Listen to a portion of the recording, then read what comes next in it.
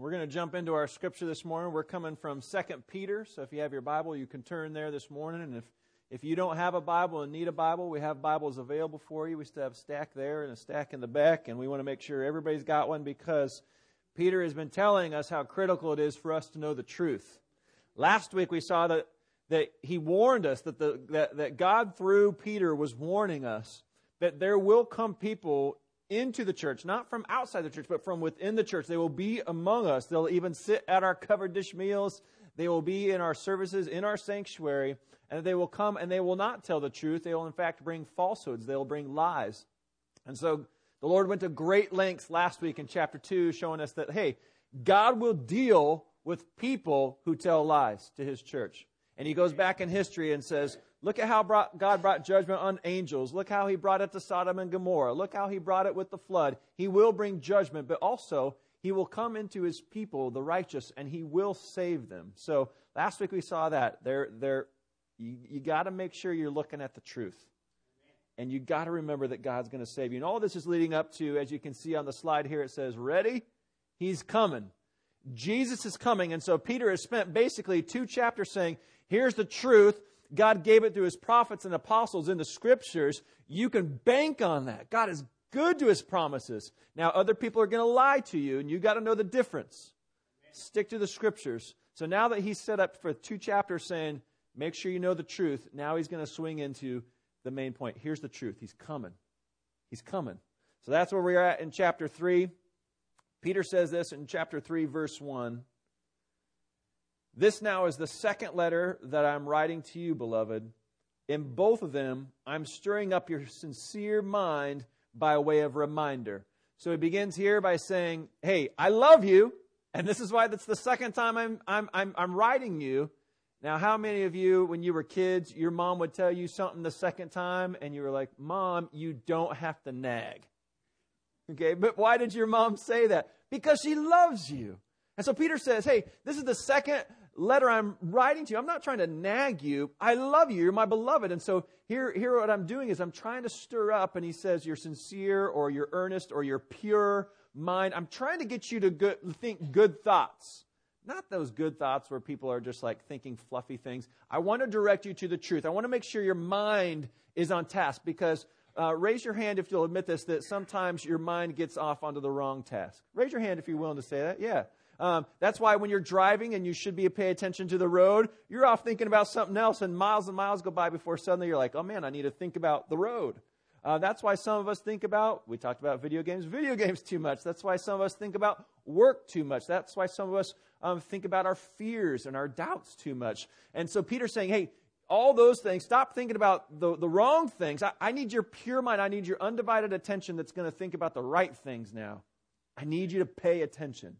I'm speaking to your pure mind. And so he's stirring that up. He needs to give us the truth because these things need to be at the forefront. What is he talking about? He goes on here in verse 2 and says that you should remember the predictions of the holy prophets and the commandment of the Lord and Savior through your apostles. So it's interesting. That's an interesting phrase. Your apostles. Apostles means sent ones, which means people were sent to you. There's people who came to you and gave you the truth, he tells them. Peter was one of them, others apostles who had been given the truth from Jesus. And he goes on and says this in there. He said, to remember the predictions of the holy prophets and the commandment of the Lord. So he goes back to saying, hey, look, we have the Scriptures. We have people that are telling the truth. You need to remember what they've told you, that these things are going to happen. I don't know if you're like me, but I have a terrible memory. Anybody willing to admit that you got a terrible memory and maybe it's getting worse and worse with every birthday?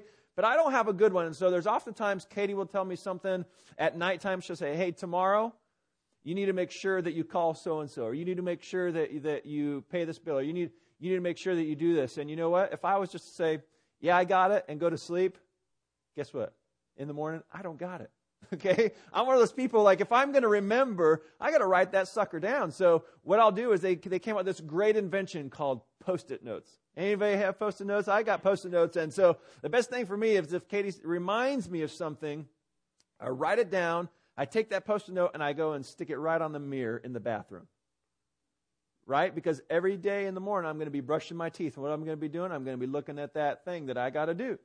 I posted that note so I can remember. And Peter's saying, hey, you got to remember the things that are written. You got to put it right in front of your face to remember that God predicted these things. He gave His commandments and He's sent people to you. Remember what God has been telling you. You know what my mom used to do?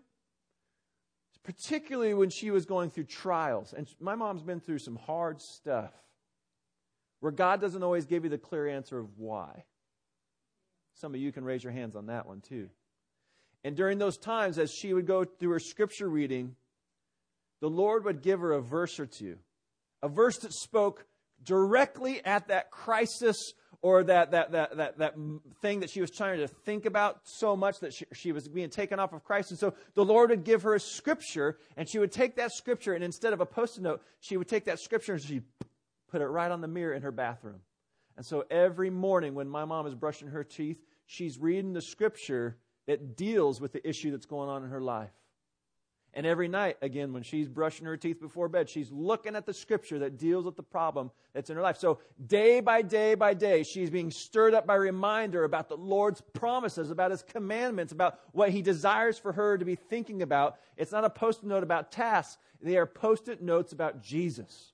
They're Post-it notes of truth that she can stick on her mirror. And so now what's great is this. If you went into her bathroom, and if you go sneaking around my mom's bathroom, you're in trouble, okay? She's going to be like, why are you in here? Jason told me. No, I'm not telling you to go do that, but I'm going to tell you, if you were to go in there, you would see on her bathroom mirror, there is just a lineup of scripture cards where my mom can go in now, and as she's curling her hair, brushing her teeth, she looks at those things, and she remembers what she went through.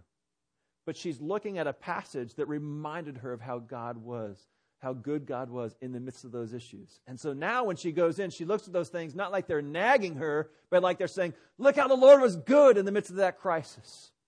Look how when the world around you just wanted you to kick God to the curb, they wanted you to think that you weren't worth something, they wanted you to think that you were just meant to be miserable, that God had something important for your life, and even though it was a tragic situation, God stuck it out with you, and you can always bank on Him. And so now those have transferred from a mirror into her heart. She's being stirred up day by day, and now she can go share those with other people. And so that's what Peter's saying here. I'm going to stir you up. I don't want you to think that I'm nagging you. I want you to remember how good God has been to always tell you the truth, that He made these predictions, He's given you these commandments, and He's sent people to you so that you can know what's going to happen, and that He's come to rescue you. But here's the thing about predictions. People make predictions all the time. Oh yeah, the stock market, it's going to go up. You better buy it. Right? People are making predictions all the time. Oh, this team, yeah, they're going to win the Super Bowl. You can go play some money in Vegas on that one. And people are making predictions all the time. And so when Jesus comes and makes predictions, and then we as His people stand up and make predictions, there's always going to be scoffers, right? There's always going to become people who say, you know what, the stock market's not going to do that. That team's not going to win the Super Bowl. That Jesus, He's not coming back for you. And so here it goes on and says this, knowing, first of all, verse 3, knowing first of all that scoffers will come in the last days with scoffing, following their own desires. They will say, where's the promise of His coming? For ever since the fathers fell asleep, all things are continuing as they were from the beginning of creation. So here we have Jesus who has died, resurrected, and gone back to heaven. He said, I'm coming back for you. And here's Peter saying, hey, the Lord says He's coming back for you. But He says, count on this. First of all, there are going to come people who are going to scoff at you. That means they're going to mock you. They're going to laugh at you. They're going to make fun of you. They're going to tell you you're ridiculous. Because they'll say, well, where is He? If He promised to come, why is He taking so long? And we can stand here 2,000 years after Peter, and people are still saying that. Hey, now you've got 2,000 years on the clock. He's not coming. And they mock and they laugh. And Peter says, they'll say, hey, day by day, everything's going on the same as it ever has since the beginning of creation. So this Jesus of yours that you think is going to save you, He doesn't care about it. There is no Jesus, some will say. And a man I was talking to recently mocking me about Jesus. And he went to the point of saying this, hey, you know what? If you look at it really, Jesus and Luke Skywalker, you know who Luke Skywalker is. He's the Jedi from Star Wars, has the lightsaber, goes around flying spaceships, tries to save the princess. This man said, you know what? Essentially, Jesus and Luke Skywalker are exactly the same.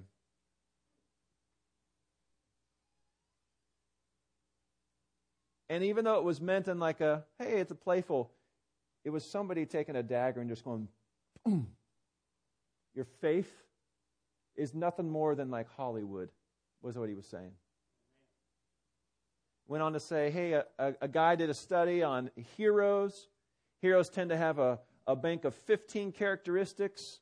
And he said, you know what? Jesus checks out on 13 of those 15 characteristics. One like a miraculous birth, one like something to do with outer space. I mean, there was all kinds of weird characteristics. He said, Jesus got 13 to 15. So he's not a savior. He's merely a superhero whereby you could just go read a story and believe in him. But guess what, buddy? He is not coming back, and he doesn't love you, and he never died on a cross and never rose from the dead. So stop wasting your time.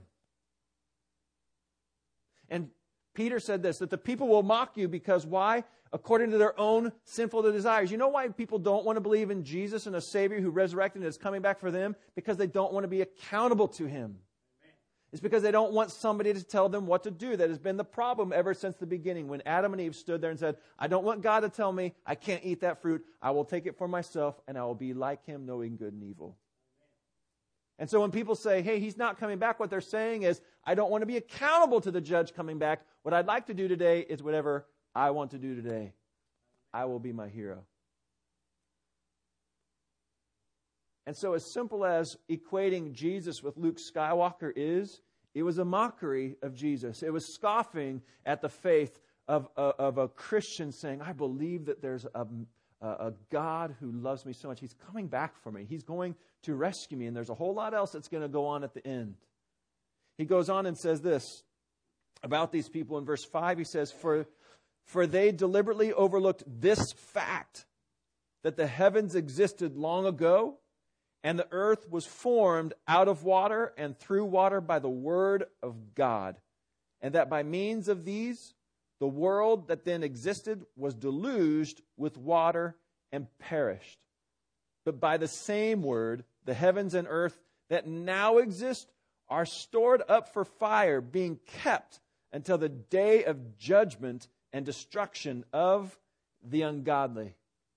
So let's break down what he just said there. He kind of went through a few things, and it's hard to get twisted. What he said was this: what they deliberately and intentionally, with their minds, instead of being pure and knowing the truth, they deliberately neglect to remember the fact that God spoke.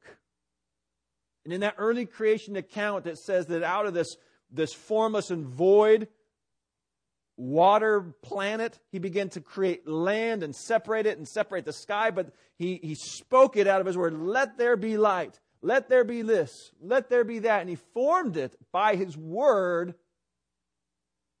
through water. If you go look at that, Genesis chapter 1, it was through water. And then he goes on and says this, well, then if you go look at the flood account, God by His word condemned those people and said, I am going to bring a flood. And He commanded Noah to build the ark. He commanded the animals to come in. He commanded the rain to come. And God, through water, then judged and destroyed those people. And so the God who by His word and through water created the earth, and the God who by His word and through water then judged the earth into the flood, that same God by His word is holding back. He is holding back the day which He will come and He will destroy His enemies. And here it said, this time it's not going to be water. Because why? The rainbow over the sky with Noah said this: I will never flood and destroy the earth by water again. Because in the day that's coming, He is not going to preserve this world anymore. He's not going to recycle it. You know what He's going to do? Absolutely obliterate it. This says it's going to be by fire. The scriptures say that God is going to come and He's going to melt away the heavens and the earth. That the things that you and I see on this planet, that we look up into the sky and see, they will be no more. They are going to obey the word of God. They are going to flee and turn to blood, and they are going to be crushed and be burnt. Because you know why? Jesus has something better. Jesus has this world where He comes back and He rescues His people and He delivers us, He says, into a new heaven and a new earth to live forever with Him, where there will be no more crying, pain, suffering, death.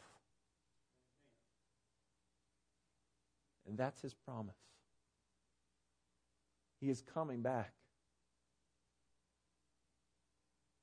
And so what this means for us is, Peter says, you need to remember this. Remember, he said he was doing this to store up our mind, that on a daily basis we would be, whether we saw it on a Post-it note or we're reading it in the Scripture, that we would be reminded that Jesus is coming back. But the same one who created the world by His Word, that flooded the world, that He said by His Word and by His prophets, by His Scriptures, He's predicted that He is coming back again. You know why?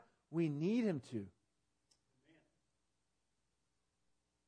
There's this little problem that we have called death. Death came through sin. And we need Jesus. We need Him today as we stand before Him. We say, Lord, I confess my sin. And He comes and He lives in us. He wipes our sins clean. And then we get to be God's dwelling place. It was spoken of in our prayer list. We're thankful for this sanctuary that we have. It's a beautiful place. It's got lighting. It's got air conditioning. Praise God. And you know what this is? This is a building. A sanctuary means it's set apart for the worship of God. What's better than that is that there are sanctuaries that actually come into this building. Do you know that the Lord created you, that you needed Him to create you into a space? Your heart was not a space whereby God could be worshipped. It was full of sin. It was full of selfishness. It was full of everything that the mockers and the scoffers do. You were full of that in your heart. It was not a prepared place for God to dwell. But when Jesus saved you, when He came and forgave your sin, He then took your heart and He gives you a new heart, one that's a sanctuary. He says that you and you together as a people, you are now His temple. You are the sanctuary. And you may not come with air conditioning, but you know what you come with now? No sin. You are now a perfect place for God to live and to dwell and to live through. And could you imagine God coming and living in that sanctuary of your heart? And you beginning to doubt His return. That's like going around this sanctuary that we have here. And here we have the truth, but instead we go around on the walls and we begin writing things that are untrue. Jesus doesn't love me. Jesus doesn't always tell me the truth. Jesus He forgave most of my sin, but not that big, bad, ugly one that's in the closet. If we went around this sanctuary and began to write all that filth on the wall, would it look like a place where God could dwell? No. But you know that happens in our hearts. And so Peter says, dwell on this. Let this clean you up. Erase all that garbage that you want the world, that the world is trying to get into your heart, and write what's pure, write what's true, preach what is good from the prophets, from the apostles, from the command of the Lord. You know what impresses me so much about those early Christians, especially the ones that were writing the Scriptures?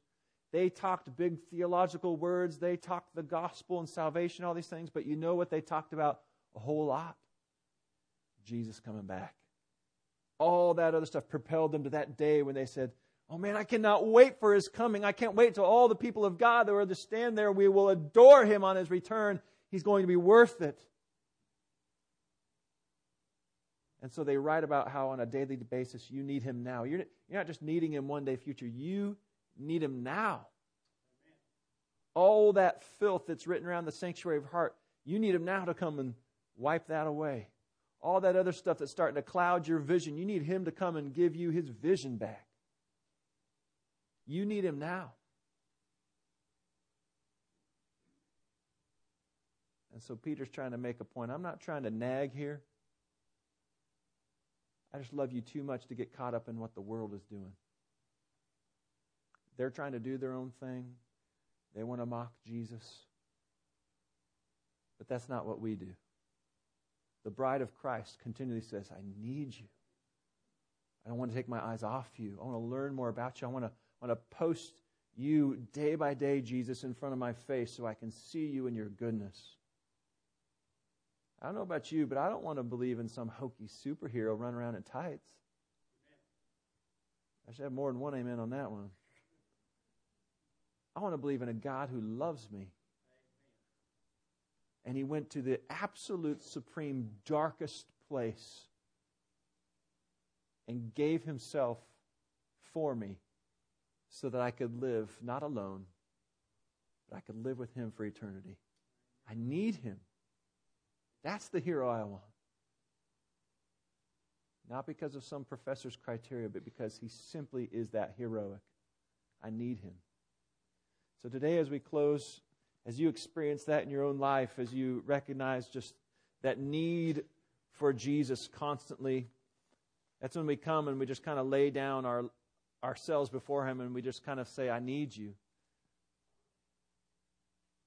We have in our midst today a young man. You recognize that's kind of his constant way of life. He's, about a month old? And he constantly sits in his parents' arms, little Nathaniel does. He needs them. And he loves to be there and to be cradled and held and to know that that's where he's going to get his sustenance. That's where he's going to get his comfort. That's where he's going to be held and there's going to be safety. And when we come and we sing these songs at the end, that's like us saying, Lord, take me into your arms. That's where I need to be. We're just little children that need to be scooped up by God and sustained in the same way that little Nathaniel does. So I'm going to invite you at this time. We're going to close in a couple songs. And these songs are just speaking out and remembering that we need Jesus today. And we're expecting Him to come in the future. And at any time while we're singing, if you want to come down and pray and just be that baby coming into Jesus' arms and pray here, you're welcome to. And I invite friends and deacons, if you see somebody coming up here who needs somebody to pray with them, then you come pray with them. And we go to the Lord together and we say, Lord, I need you today. Come and heal my heart and keep my eyes focused on you. Well, let's stand and sing together if you're able to.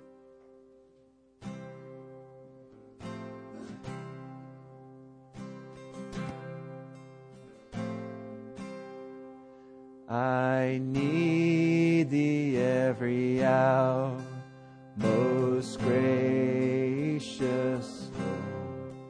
No tender voice like Thine can peace afford.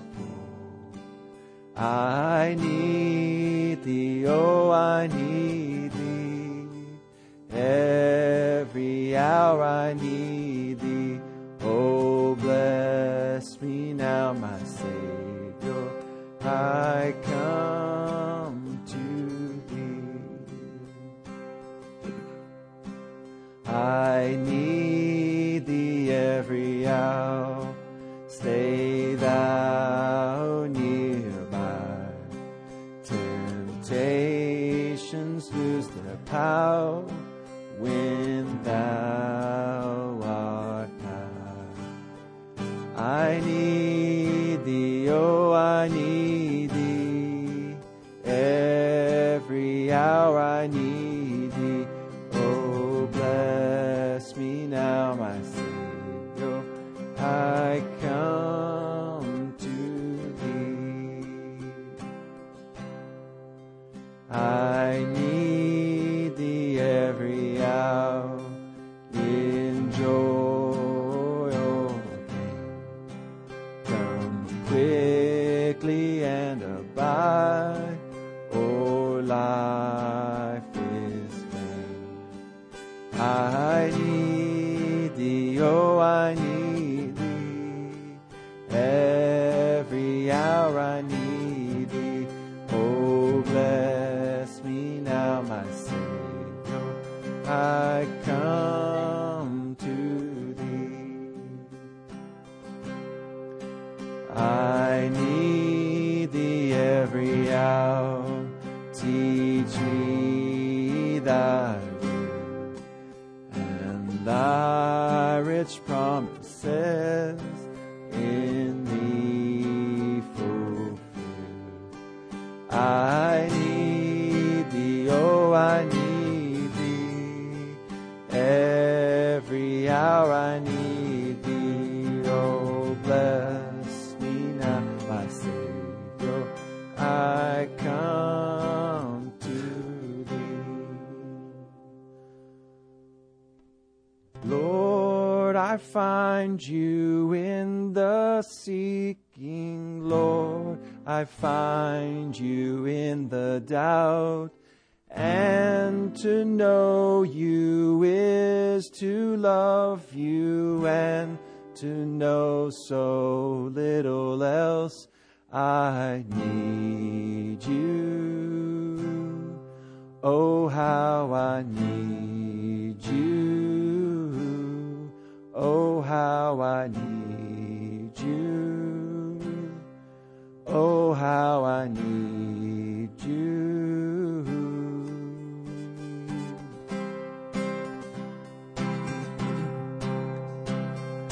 Lord, I find You in the seeking, Lord, I find You in the doubt. And to know You is to love You, and to know so little else. So I need You. Oh, how I need You. Oh, how I need You. Oh, how I need You.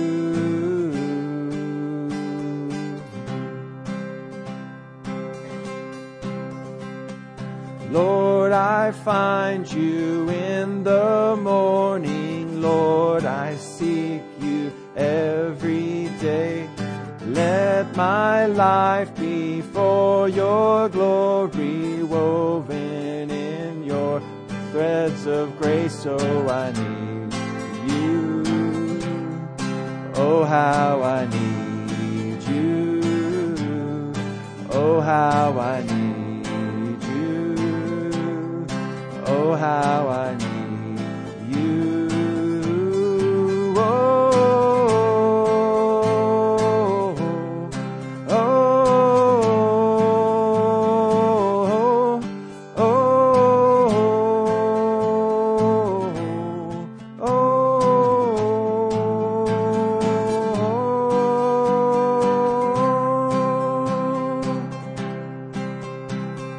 Light, glorious light, I will go where You shine. Break the dawn, crack the skies, make the way bright before me. In Your light I will find all I need is You.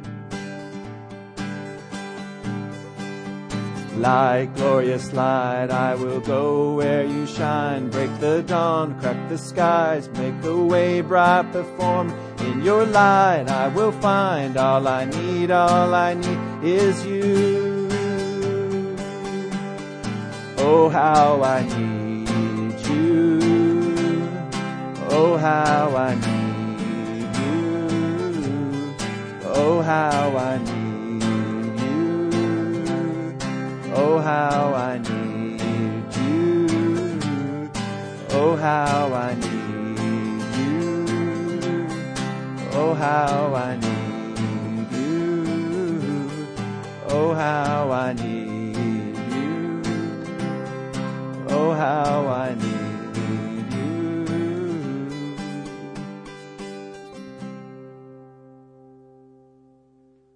Our God and Father, we call upon Your name today because You've told us we can. Like little children, we can come and cry out to You. We need You. We can come and we can give You all of our questions. We can come and we can give You all of our needs. But first of all, we come and we give to You all of our thanks.